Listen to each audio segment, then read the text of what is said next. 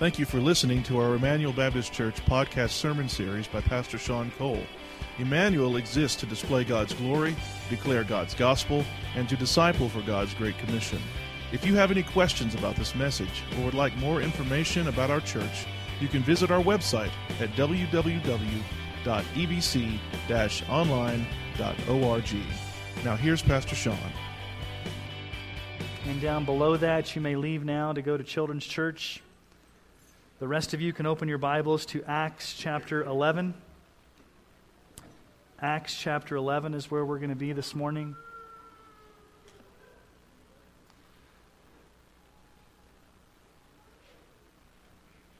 It was the best of times. It was the worst of times. Those are the opening words to the famous novel by Charles Dickens, A Tale of Two Cities. But what I want to do is I want to share with you a tale of two churches. These are two hypothetical churches, but they could be in anywhere in these United States of America. Let's talk about Pastor Joe's church, the first church. Pastor Joe had a multi-million-dollar building. It was in the greatest spot in town. He had more people coming than you could count. He had all these programs. He captured everyone's attention with his charismatic stories about his life. He was more of a motivational speaker than he really was a preacher of God's Word. And people were flocking like droves to see this toothy grin preacher on the Jumbotron talk about his happy little life. He never preached about sin. He never preached about repentance. He never preached about hell or judgment, but he was drawing crowds from all over the area to come to this church. And so the question that we've got to ask is, in the midst of all this, was God there? Was God pleased with what happened at Pastor Joe's church? And no one would seem to ask the question otherwise. Well, what do you mean, was God there? Obviously, God's hand's upon this church. We're seeing thousands of people coming. We're having these multi-million-dollar buildings. We've got a multi-billion-dollar, maybe not a billion-dollar, million-dollar budget. All these things are happening. Obviously, God's hand has to be upon Pastor Joe's church. But the question still lingers. Was God there? Church number 2, Pastor Steve. Now, Pastor Steve wasn't the greatest communicator.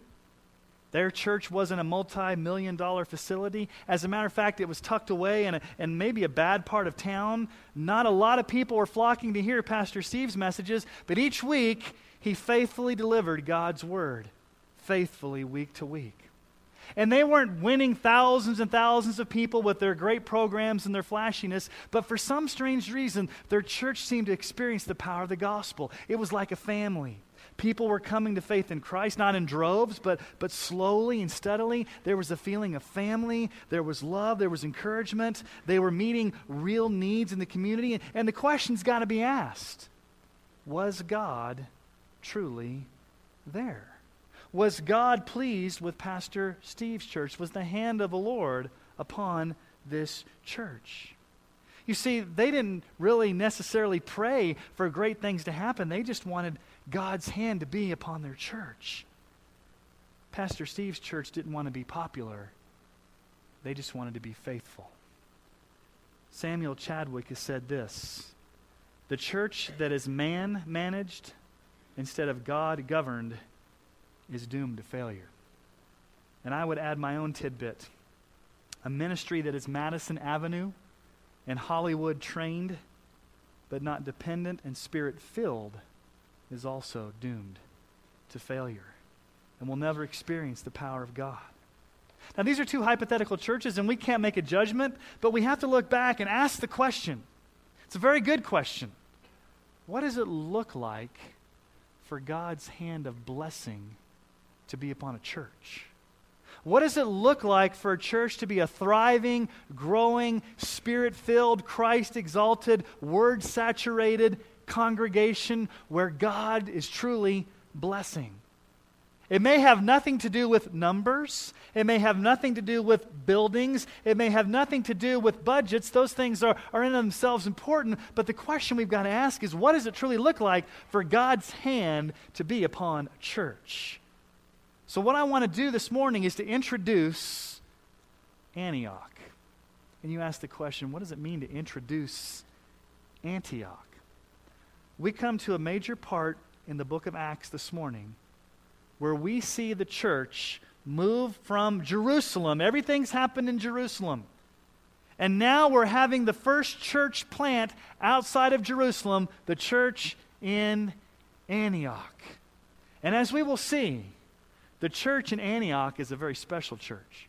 As a matter of fact, as I've been reading and studying the book of Acts, Antioch is the church I want Emmanuel to be when we grow up, if you can say it that way. But before we get to Antioch, let's review for a moment what we've seen. Last week, Peter goes to Cornelius' house, crosses that major social and racial barrier.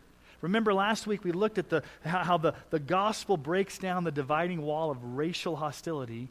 Goes to Cornelius' house. Peter has the vision of the trance and the sheet coming down and all the reptiles and animals that were unclean. And God says, go to Cornelius' house. And so Peter goes there. He preaches the gospel. The Gentile family, the Cornelius family, they believe. They're baptized. And God does an amazing work of reaching the Gentiles of all people with the gospel. And then a firestorm happens because this was unheard of. The word gets back to the church in Jerusalem that God is actually saving the Gentiles, and so Peter has to go back to Jerusalem. He has to basically defend himself, and so he goes back to the church in Jerusalem and says, yes, it's true. There was this vision. I was in a trance. The sheet was lowered. Goes through the whole story and says, yes, I went and I preached the gospel to Cornelius' house, and God has granted salvation to the Gentiles. If you remember, Gentiles were considered dogs.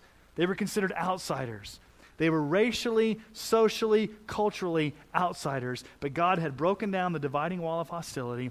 And now from that movement comes this new church in Antioch. And so what I want us to do is I want us to pick up the story. We actually ended last week at the end of chapter 10. I'm going to skip over the first few verses of chapter 11 because basically it's Peter recounting what had happened. But let's pick up in verse 17 of Acts chapter 11. Acts chapter 11, verse 17. This is the tail end of Peter's basically speech back to the church in Jerusalem of what God had done with Cornelius and his household. Acts 11:17. If then God gave the same gift to them as he gave to us when we believed in the Lord Jesus Christ, who was I that I could stand in God's way?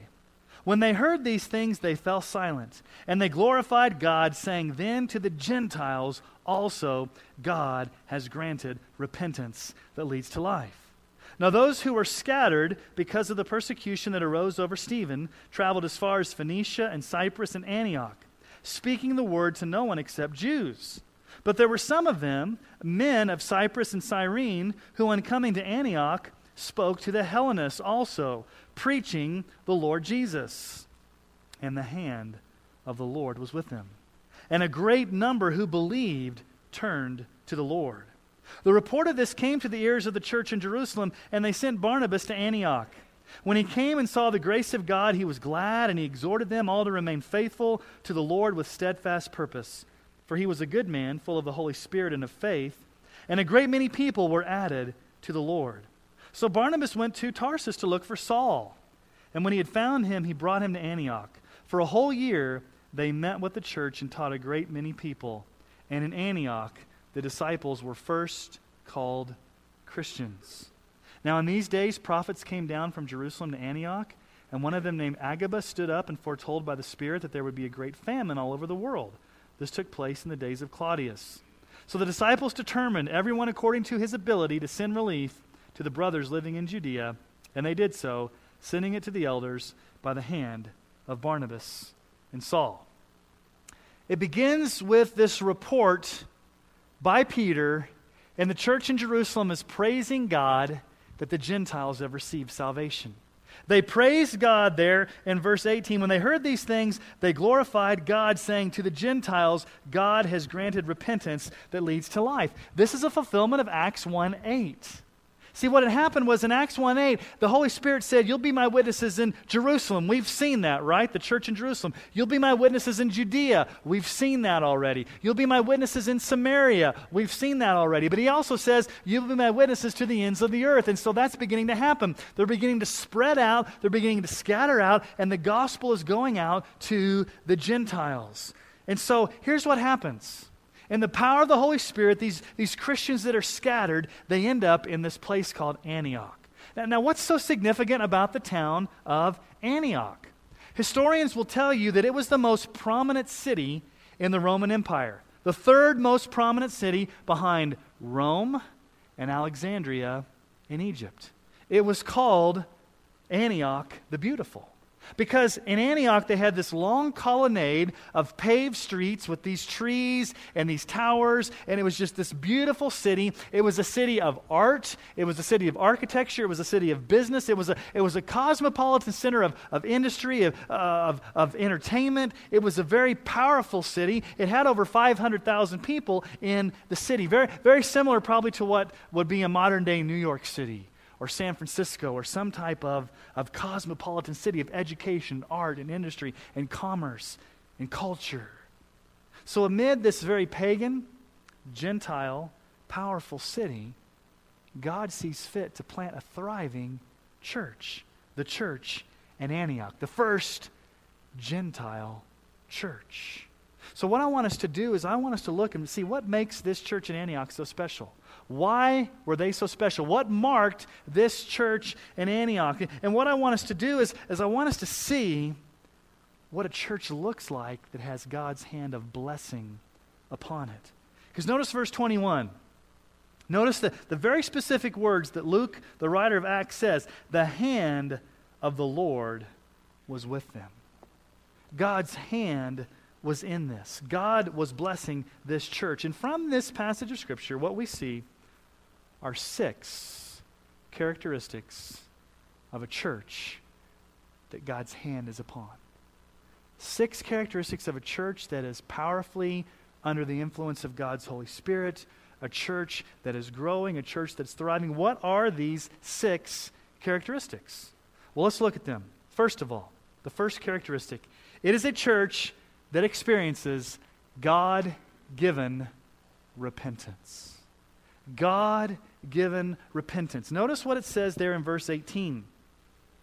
When they heard these things, they fell silent, and they glorified God, saying, Then to the Gentiles also God has granted repentance that leads to life.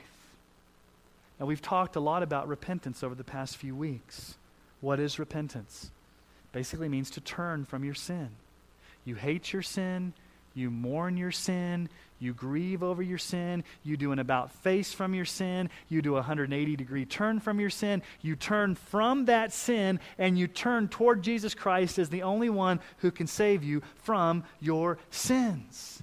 And this turning, this repentance is really not something that you can do. God has to do this work in you. Notice it says God granted them repentance. It's a gift that God gives. It's sinners who are lost, sinners who are blind, sinners who are enslaved to their sin. We need the power of the Holy Spirit to come and bring conviction in our lives. And so when the Holy Spirit comes and brings that conviction, when the Holy Spirit comes and causes our eyes to be open to our sin, what does He do? He works in us that ability to be able to repent. So God grants that repentance. We've been freed from the shackles of sin to turn from that sin and turn toward Christ. Paul says it in 2 Timothy this way, 2 Timothy 2, 24 through 25. The Lord's servant must not be quarrelsome, but kind to everyone, able to teach, patiently enduring evil, correcting his opponents with gentleness. God may perhaps grant them repentance, leading to the knowledge of the truth. Again, it says there that God is the one that grants repentance. So repentance is this deeply felt sorrow. It's a remorse. It's a hatred of your sin that involves turning from that sin and turning towards Christ. Notice verse 21, what it says there. In verse 21, and the hand of the Lord was with them, and a great number who believed did what? Turned to the Lord. Now, if they turned to the Lord, it's implying there that they turned from their sin and embraced Christ alone as their Savior. 2 Corinthians 7, 9 through 10 says this, As it is, I rejoice not because you were grieved, but because you were grieved into repenting. For you felt a godly grief, so that you suffered no loss through us. For godly grief produces a repentance that leads to salvation without regret, whereas worldly grief produces death. There's such a thing as a worldly grief, where you may just be sorry that you got caught. You may be sorry of the consequences of your sins. You may be sorry that it is kind of uncomfortable, but you haven't really been grieved into truly repenting and turning from those sins. They turned to the Lord. 1 Thessalonians 1:9 says this, "For they themselves report concerning to us what kind of reception we had among you, how you turned to God from idols to serve the living and true God." You turn from your idolatry, from your sin, you turn from that, and you turn toward Christ, the living God. Now, that happens when you become a Christian, right? You turn from your sin and you turn to Christ. But repentance is not just a one-time thing. It's an ongoing process. As a Christian, our lifestyle is to be one of continual, ongoing repentance. Listen to the words of Richard Owen Roberts, what he says. I think this is a great definition of repentance. He says this, "In genuine biblical repentance, one does not turn merely to seek to escape the wrath of God or the guilt of conscience. The repentant person turns from all that displeases God toward that which pleases Him. The repentant individual turns his back upon sin and himself, and in faith turns to Jesus Christ. This turning is a day-by-day, year-after-year process of refusing to follow sin and self and of deliberately following Christ." So we've got to ask a question. How are we doing, Emmanuel, at repenting? Are we repenters? Is Emmanuel Baptist Church a culture where repentance is even fostered? Or do we put on masks? Do we hide our sin? Do we cultivate secret sins? Do we basically just walk around and say, I'm just going to pull myself up by my bootstraps and I'm not going to admit I ever have any problems and I'm just going to kind of deal with things and hide things? Or are we truly a transparent congregation where we truly practice repentance? We're quick to confess sin. We turn from that sin. We repent of that sin. So the first thing about a church that has God's hand upon it is that it's a repenting church. But secondly, the second characteristic, it's a church that values gospel preaching. Look at verse 19. "Those who were scattered because of the persecution that arose over Stephen traveled as far as Phoenicia and Cyprus and Antioch, speaking the word." Speaking the word. They're preaching, they're proclaiming the word. Notice verse 20. "But there were some of them, men of Cyprus and Cyrene, who in coming to Antioch spoke the Hellenists also, preaching the Lord Jesus Christ." That word preaching, you need to kind of get out of your mind some of the concepts we have of preaching. Yes, what I stand up here and I rant and rave, that's called preaching. But the word used in the Bible there is where we get our word evangelism. It means evangelizing. They were simply declaring the good news of Jesus Christ. And so contrary to popular belief, and there's a lot of different views out there, here's what the Bible teaches. God is pleased to grow and strengthen His church through the powerful, consistent preaching of the gospel. The message that week to week comes from this pulpit is not cute little stories about how to get your life together. It's not a motivational speech from a guy that tells you a bunch of stories about my own personal life. What's going to transform you is not hearing about me. What's going to transform you is this word of God. Notice what Paul says in 1 Corinthians chapter 2, 1 through 5. This was Paul's resume. Would you have picked Paul as your next pastor if you saw his resume here? Most churches in America wouldn't pick Paul as their next pastor. Because notice what Paul says. "When I came to you, brothers, I did not come proclaiming to you the testimony of God with lofty speech or wisdom. For I decided to know nothing among you except Jesus Christ and Him crucified. And I was in you with weakness, fear, and much trembling. And my speech and my message were not in plausible words of wisdom, but in the demonstration of the Spirit and power, that your faith might not rest in the wisdom of men, but in the power of God." Paul's saying, when I came to you, I just wanted to preach Jesus. I was fearful, I was timid, and when I came to you, I just wanted to talk to you about Jesus. And so if anybody's going to get saved, it's not because of my eloquence, it's not because of my power, it's because God has done a work in your life to show you Jesus. I'm not talking about myself, I'm talking about Jesus. In 2 Corinthians 4:5, Paul says, "For what we proclaim is not ourselves, but Jesus Christ is Lord, with ourselves as your servants." Now here's the issue. If week after week I come up here and all I do is tell you about myself, and I don't lay forth before you the glories of Christ, crucified, risen, glorified, if I don't show you Jesus Christ and the need to come to Him in repentance and faith, the need to bow down and worship Him, I haven't done my job. You don't need to come into this place and hear about me. Now, obviously, sometimes I'll tell you some stories, but what you need to come in here and what I need to come in here and hear is about Christ revealed from His Scriptures. And so this church, this Antioch church, was a church that valued the preaching of God's Word. Notice what Paul says to Timothy in 1 Timothy 4:13. "Until I come, devote yourself to the public reading of Scripture, to exhortation, to teaching." Timothy, your job is to preach, to teach, to declare God's Word. Now listen to this, 2 Timothy 4:1-4. If this does not describe our culture today, I do not know what does. Here's what Paul says. "I charge you in the presence of God and of Christ Jesus, who's to judge the living and the dead, and by His appearing in His kingdom, preach little stories about yourself." Is that what the Word says? I'm glad you caught that. You're awake. What does it say? Preach the Word.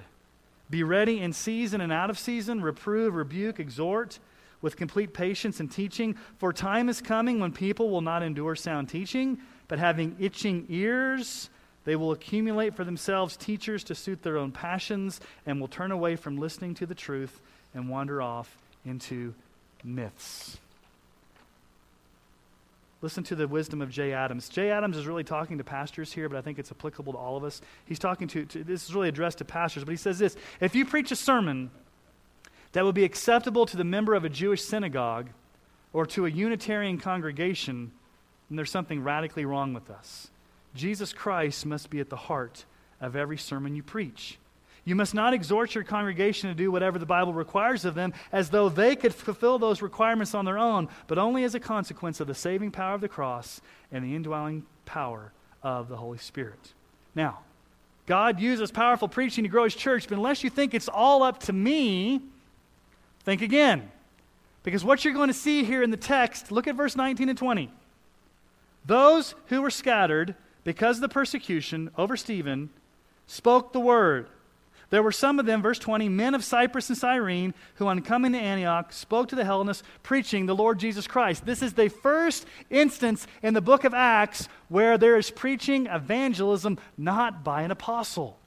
It's not Peter. It's not John. It's not a deacon like Philip. It's not Stephen.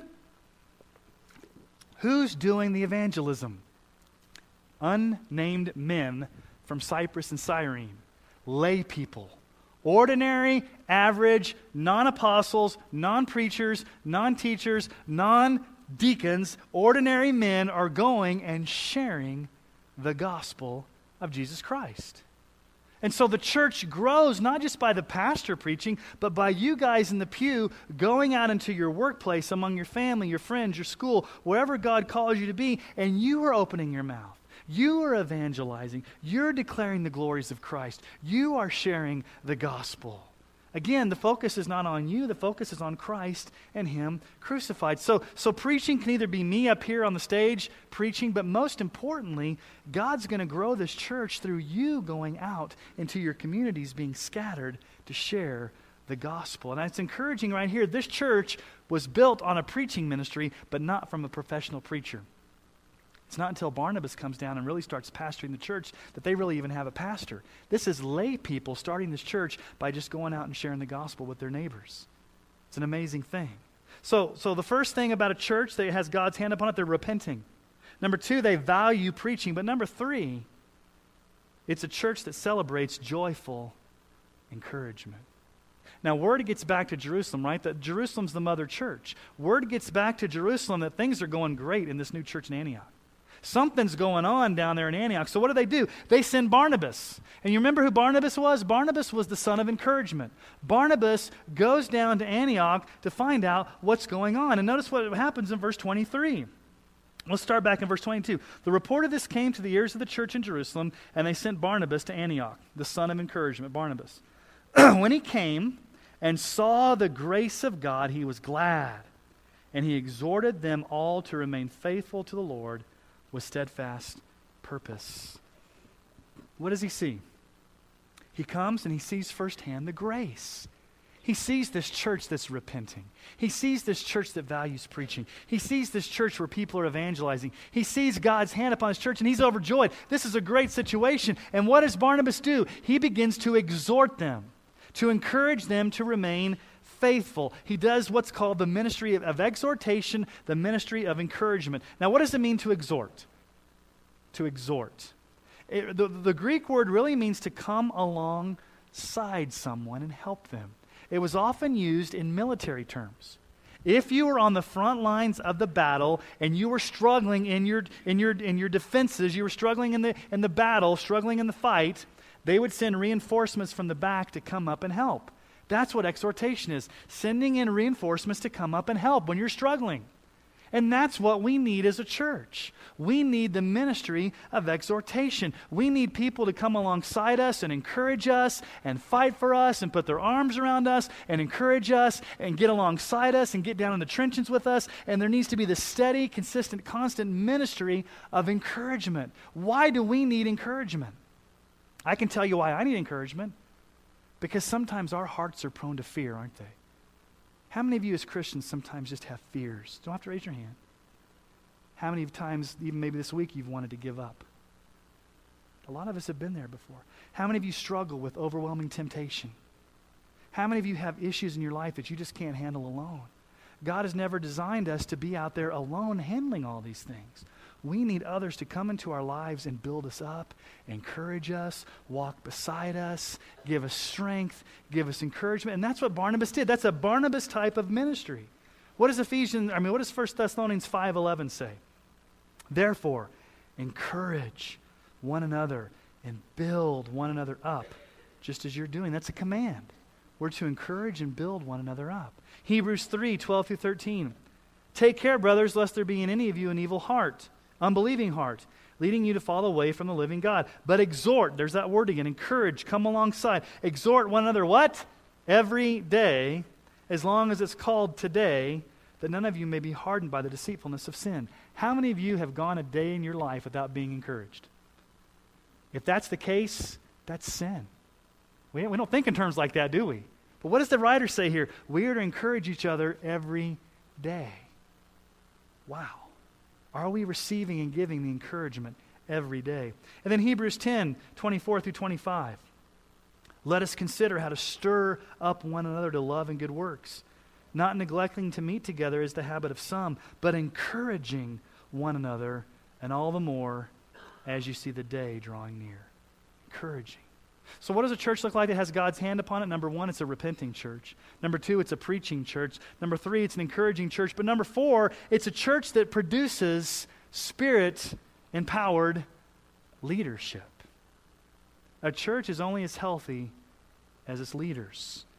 Notice verse 24. What do we find out about Barnabas? Barnabas was really sent down to basically kind of pastor and lead and guide this new Gentile church. What does it say in verse 24 about Barnabas? He was a good man, full of the Holy Spirit and of faith, and a great many people were added to the Lord. Barnabas operated not in his flesh, not in his own cleverness, not in his ingenuity. Barnabas was a man that was filled with the power of the Holy Spirit. And that's what we need in our leaders. We need leaders who are filled with the power of the Holy Spirit. And notice, he understood his weakness. Now, why do you say that? How did Barnabas understand his weakness? Now, think about it. You get to this new church that all these great things are happening. People are being added to the Lord. Evangelism is going like crazy. People are getting saved. And Barnabas comes down there and says, wow, this is way too much than I can handle as a leader. I need help. So what does Barnabas do? He goes and gets a helper.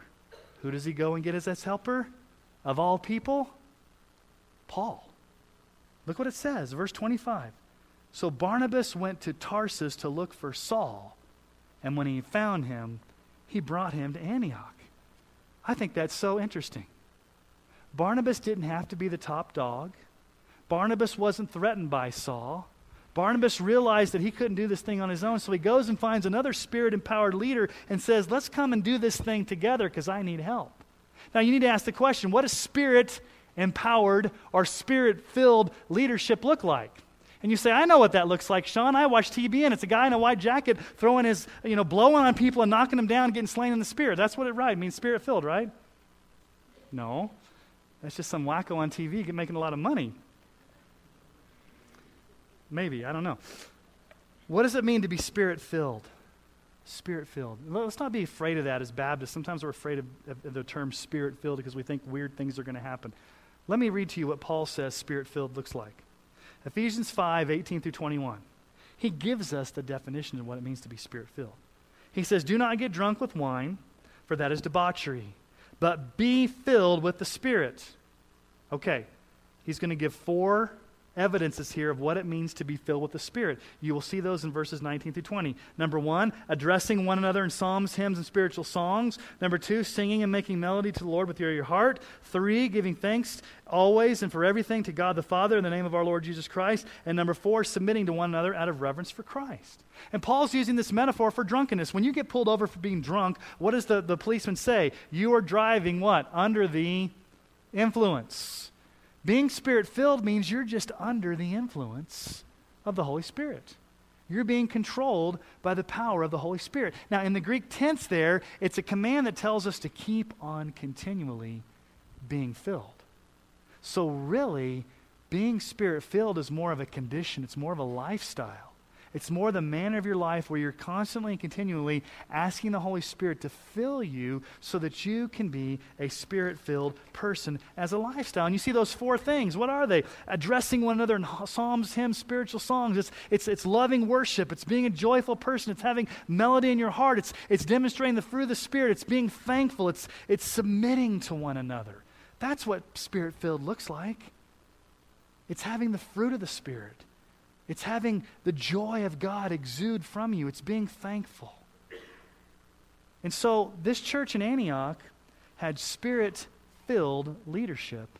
And thus it should have everybody being Spirit-filled. When everybody's filled with the Spirit, when we're all experiencing the joy of the Lord, when the Holy Spirit's producing His fruit in our lives, when we're encouraging one another, when we're loving one another, when we're submitting to one another, that's a healthy environment for a church. And Spirit-empowered leaders need to ensure that that's the kind of culture that's created in a church. And Paul and Barnabas were those type of leaders. They were Spirit-filled leaders that looked out for the good of the church. So we get to the 5th issue.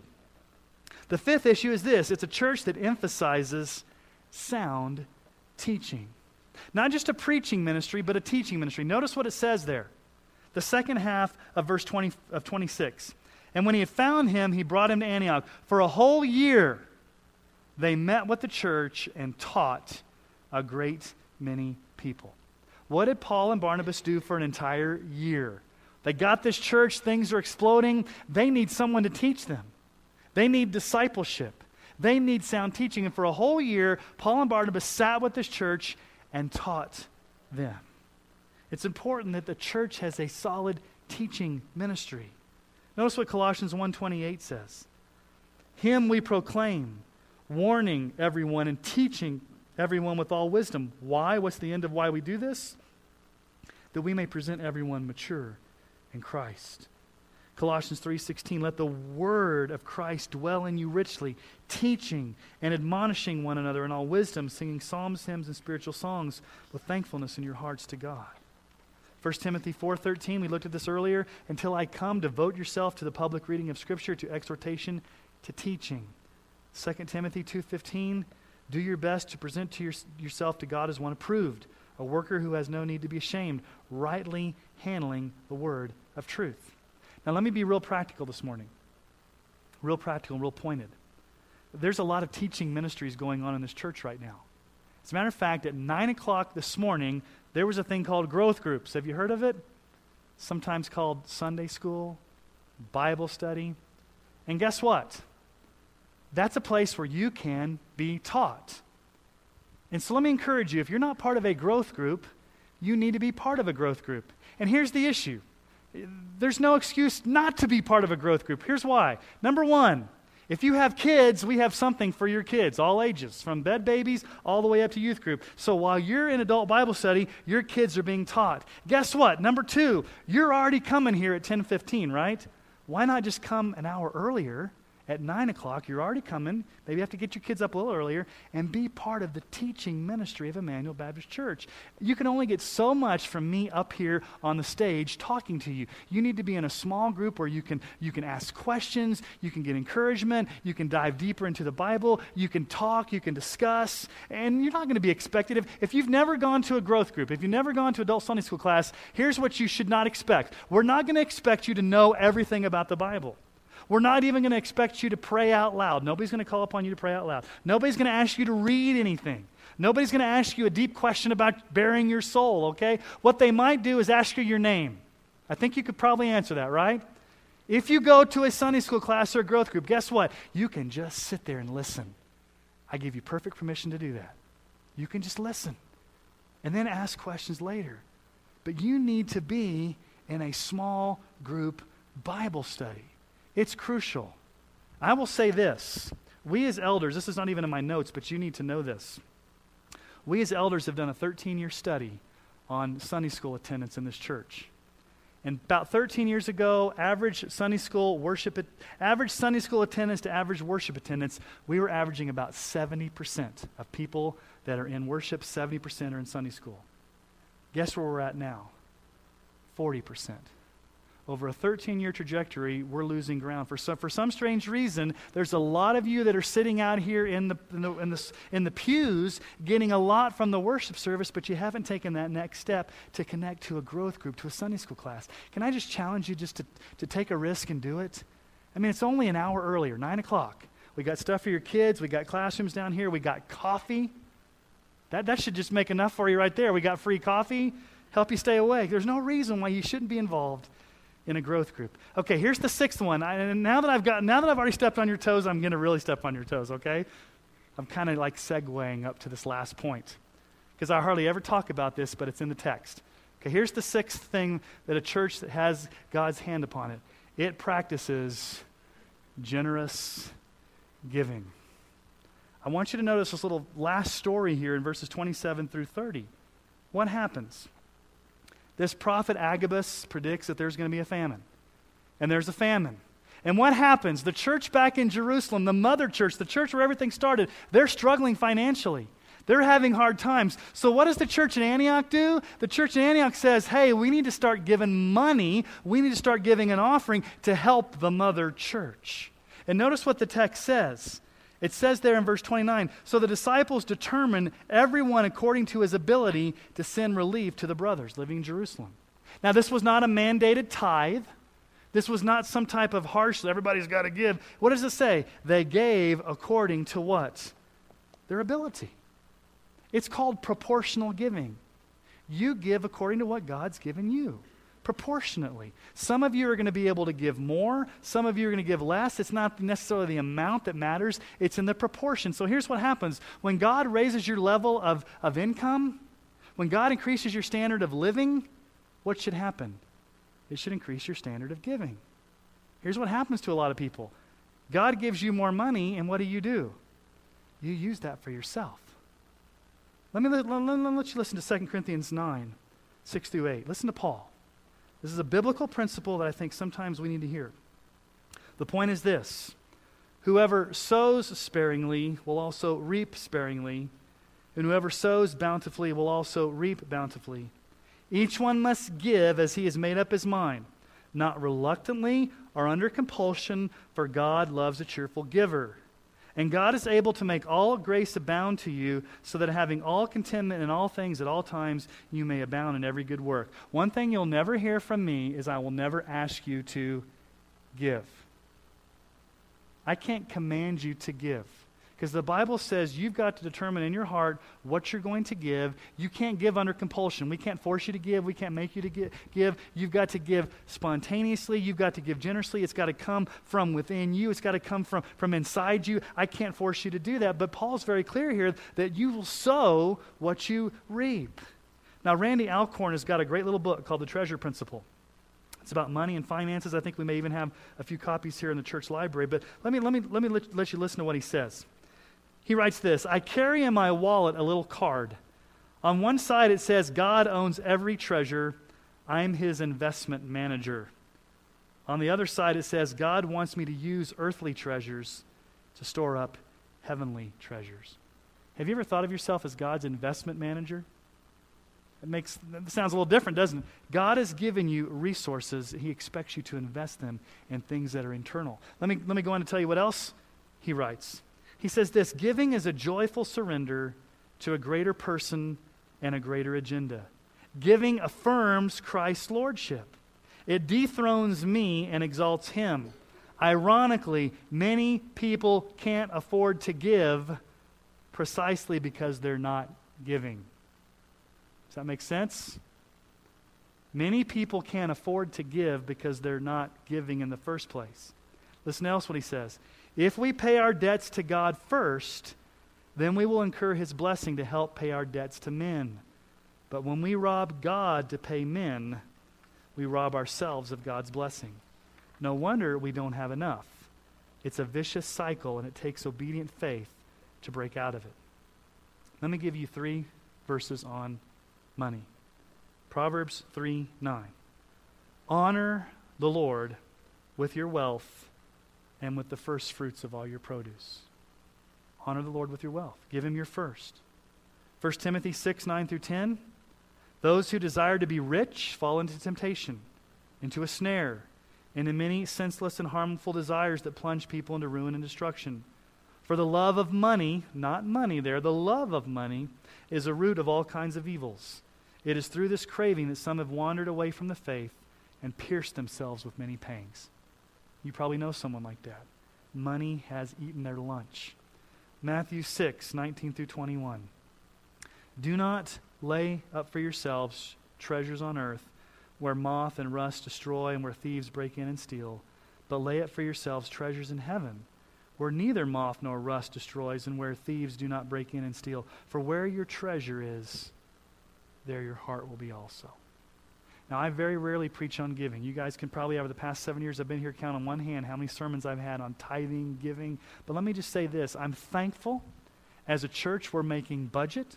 I'm thankful as a church you are generous. I'm thankful that we have not had any financial issues related to this church in many years. But let me just tell you what national statistics will tell you. You look at national studies and they will say this, and this is generous. This is a generous assessment. They say that evangelical Christians give about 2% of their income to the church, and not even on a consistent basis. 2%. And I've seen this in my ministry time and time again. When you struggle financially, it seems like everything else is a struggle. I can't tell you how it often works, but when you struggle financially, it seems like you have other issues that just keep compounding. And when you get the giving thing under control, it almost seems like the rest of the stuff starts falling into place. Early in our marriage, we did not practice tithing and giving. Don and I, early in our marriage, we'd give a check here and there to the church, and we weren't consistent, we weren't intentional, but it wasn't until a few years into our marriage that we finally decided, okay, the first check that we're going to write to the Lord is to the church. And so consistently, we sit down, she gets paid, I get paid, we write our first check to the Lord when we get paid. And sometimes that's hard, believe me. Because what happens a lot of times? It's painful to write that check when your kid needs braces. It's painful to write that check when you have to have an emergency car repair or an emergency medical bill. Sometimes it's painful. And there's been times where I've said, God, I don't want to write this check because there's other things going. And God has to remind me, honor me with your first fruits. Seek first my kingdom. The rest of these things will be added to you. And so I write that check not joyfully at times. Sometimes it's painful. but you write it and then God blesses you. Now, you guys know I'm not a health, wealth, prosperity preacher. I'm not up here, name it, claim it, blab it, grab it. I'm not some kind of guy that's going to tell you to, sow your seed to Sean Cole's ministry and God's going to make you rich. I'm not saying that, but I'm saying there's a biblical principle of giving. That when you give to the Lord, God will bless you. It may not be financially, but it may be spiritually, but there is a biblical principle about giving. Okay, we've been introduced to the church in Antioch. What was so special about this church? It was a repenting church. It was a preaching church. It was an encouraging church. It was a spirit-filled church. It was a teaching church. And they were a giving church. Like I said, this is a church I want us to be when we grow up. But a church is only as good as its individual members. We can step back and say, okay, here's the macro level. Here's this great church in Antioch, macro level. But when the rubber meets the road, a church is made up of the micro level of the individual Christians. So let me ask you some individual questions this morning. Let's take this out of the realm of this big church thing, and let's take it down to you personally. Where are you this morning? If these are the 6 things that characterize a corporate church, these should be the 6 things that characterize you as an individual person connected to the church. So first of all, are you a repenting Christian? Are you one that's quick to confess your sins? Are you a repenter? Do you grieve over your sin? Do you go to the Lord Jesus and do you ask for that forgiveness? Do you trust in the sufficiency of the cross? Are you a repenter? Secondly, when it comes to preaching, do you value the preaching of the Word? Do you come to church expecting for the Word to be open, not little happy stories about Sean's life, but the Word? And are you one that goes out and is encouraged to share the gospel yourself? Are you one, a lay person, if you will, an ordinary average person? Are you going out into your workplace, into your family, in your neighborhoods, and are you sharing the gospel of Christ? This church was an encouraging church. Are you an encourager? Are you an encourager? Are you one that gets alongside a person? Do you go to the front of the battle lines? Do you get down in the trenches of their life and walk alongside them arm in arm and encourage and love and pray and come alongside people? Fourthly, is the church that had Spirit-empowered leadership. Are you praying for the leadership of Emmanuel? Are you praying for me as your pastor that I would be Spirit-filled? Are you praying for Pastor Andrew that he would be Spirit-filled? Are you praying for our elders that they would be Spirit-filled? Are you praying for our deacons that they would be Spirit-filled? Are you praying for the leadership of this church that we would be healthy, we would be Spirit-filled so that we could lead the church with wisdom, that we can lead the church in the way that God wants us to go? It was a teaching church, and I've already harped on this. Are you involved in the teaching ministry of this church? If you're not involved in an adult Bible study, growth group, Sunday school class, whatever other word you want to call it, adult Bible fellowship, we've called it everything. It doesn't matter. It's adults in a room learning the Bible. We can call it whatever we want to call it. If you're not involved in that, why not? Make a commitment to come next Sunday to a growth group class. And lastly, are you a joyful giver? Are you a joyful giver? Do you give joyfully to the Lord of your first fruits? Do you see needs and meet those financially through giving of your tithes and offerings? Let me be very blunt. What I've just articulated to you with these 6 characteristics, it really is what it means to be a Christian. And I've saved this for last. But look at verse 26. In Antioch, the disciples were what? First called Christians. Before in Acts, they've been called saints, they've been called brothers, they've been called apostles, disciples, people of the way, but now they're called Christians. Why Christian? Because Christ is on their lips. Because they live out what it means to follow Christ. They are followers of Christ. They're preaching Jesus Christ and Him crucified. It's about Christ. It's about the glory of Christ. It's about the person of Christ. It's about the work of Christ. And a lot of people throw the word Christian around a lot, you know? We're a Christian nation. I'm a devout Christian. We throw that word around, and in our culture it means nothing. I will say this. What is a Christian? Look at those 6 things. Are you a repenter? Do you love God's word being preached? Are you an encourager? Are you Spirit-filled? Are you loving to be taught God's word? Are you a joyful giver? Those things define what it means to be a Christian. And we've got to ask the question, is Emmanuel truly a Christian church? Does everything we do, say, think, speak, feel, experience, does everything about us, both corporately and individually, point to King Jesus as our all in all, as our treasure? Are we experiencing the power and the presence of Christ? Is He our glory? Is he our treasure? Is he our all in all? Are we following him? Are we submitting to him? Are we loving him? Are we surrendering him? May we truly live up to what it means, the name. May we truly live up to the name of what it means to be Christian. And may Emmanuel truly be Antioch when we grow up. And that may be a long time from now, because we're always in the process of sanctification.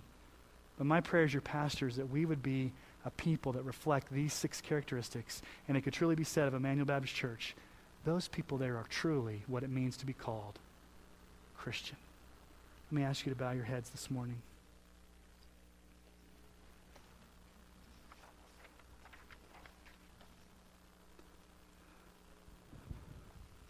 I've just given you 6 things to think about. 6 ways for you to possibly maybe evaluate your own personal life this morning. And maybe there's one of those 6 that really resonates with you, that really connects with you, that the Holy Spirit's maybe been using to convict you of where you're at personally this morning. Maybe it's an area of repentance. I'm not repenting in a certain area. Maybe it's evangelism. I'm not sharing the gospel with my friends and family the way I should be. Maybe the Lord has laid upon your heart someone that you need to encourage, and you just haven't taken the time or the energy to go encourage somebody else. Maybe you haven't been praying for spiritual leadership to be Spirit-filled. Maybe you're not involved in the teaching ministries of this church.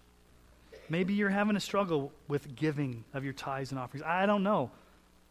Only the Holy Spirit knows. But I want you to use this time as an opportunity for you alone with the Lord to ask him to search your heart and to make some strong commitments this morning about how, through the power of the gospel, you will seek to be what it truly means to be Christian, according to this model we've seen laid forward for us this morning in the book of Acts. So spend some time alone with the Lord this morning. Thank you for this model in the church in Antioch of really what a church that has the hand of God upon it looks like. And Lord, I know we have a far ways to go as Emmanuel, and like we looked earlier, I don't necessarily want us to be popular. I just want us to be faithful, to be the church you've called us to be. And Lord, we have these measuring sticks that we look at as far as what your will is for a church, Lord, that we would be a repenting church, a giving church, a joyful church, an encouraging church, a teaching and preaching church, a Spirit-filled church. And Lord, I feel so weak because I can't make this happen. I can't manufacture it. I can't force it. I can't coerce it. It has to be the work of the Spirit. And so that's where we sit back and trust in your power, God, to do this work. And so, Lord, would you come and do a work that only you can do? Would you change our hearts? Would you convict us? Lord, help us to make concrete changes even this morning as we walk out of this place of concrete commitments that we're going to make to change. Maybe it's getting involved in an adult Bible study class. Maybe it's praying about giving. Maybe it's writing a note or making a phone call and encouraging someone this week. Maybe it's taking time out to pray for spiritual leadership. Maybe it's going to a friend or a neighbor and telling them the gospel. Lord, whatever we need to do to be obedient, give us the power and the strength to do that this morning. We trust in your sufficiency. We trust in your power. We pray this in the strong name of Jesus. Amen. Amen.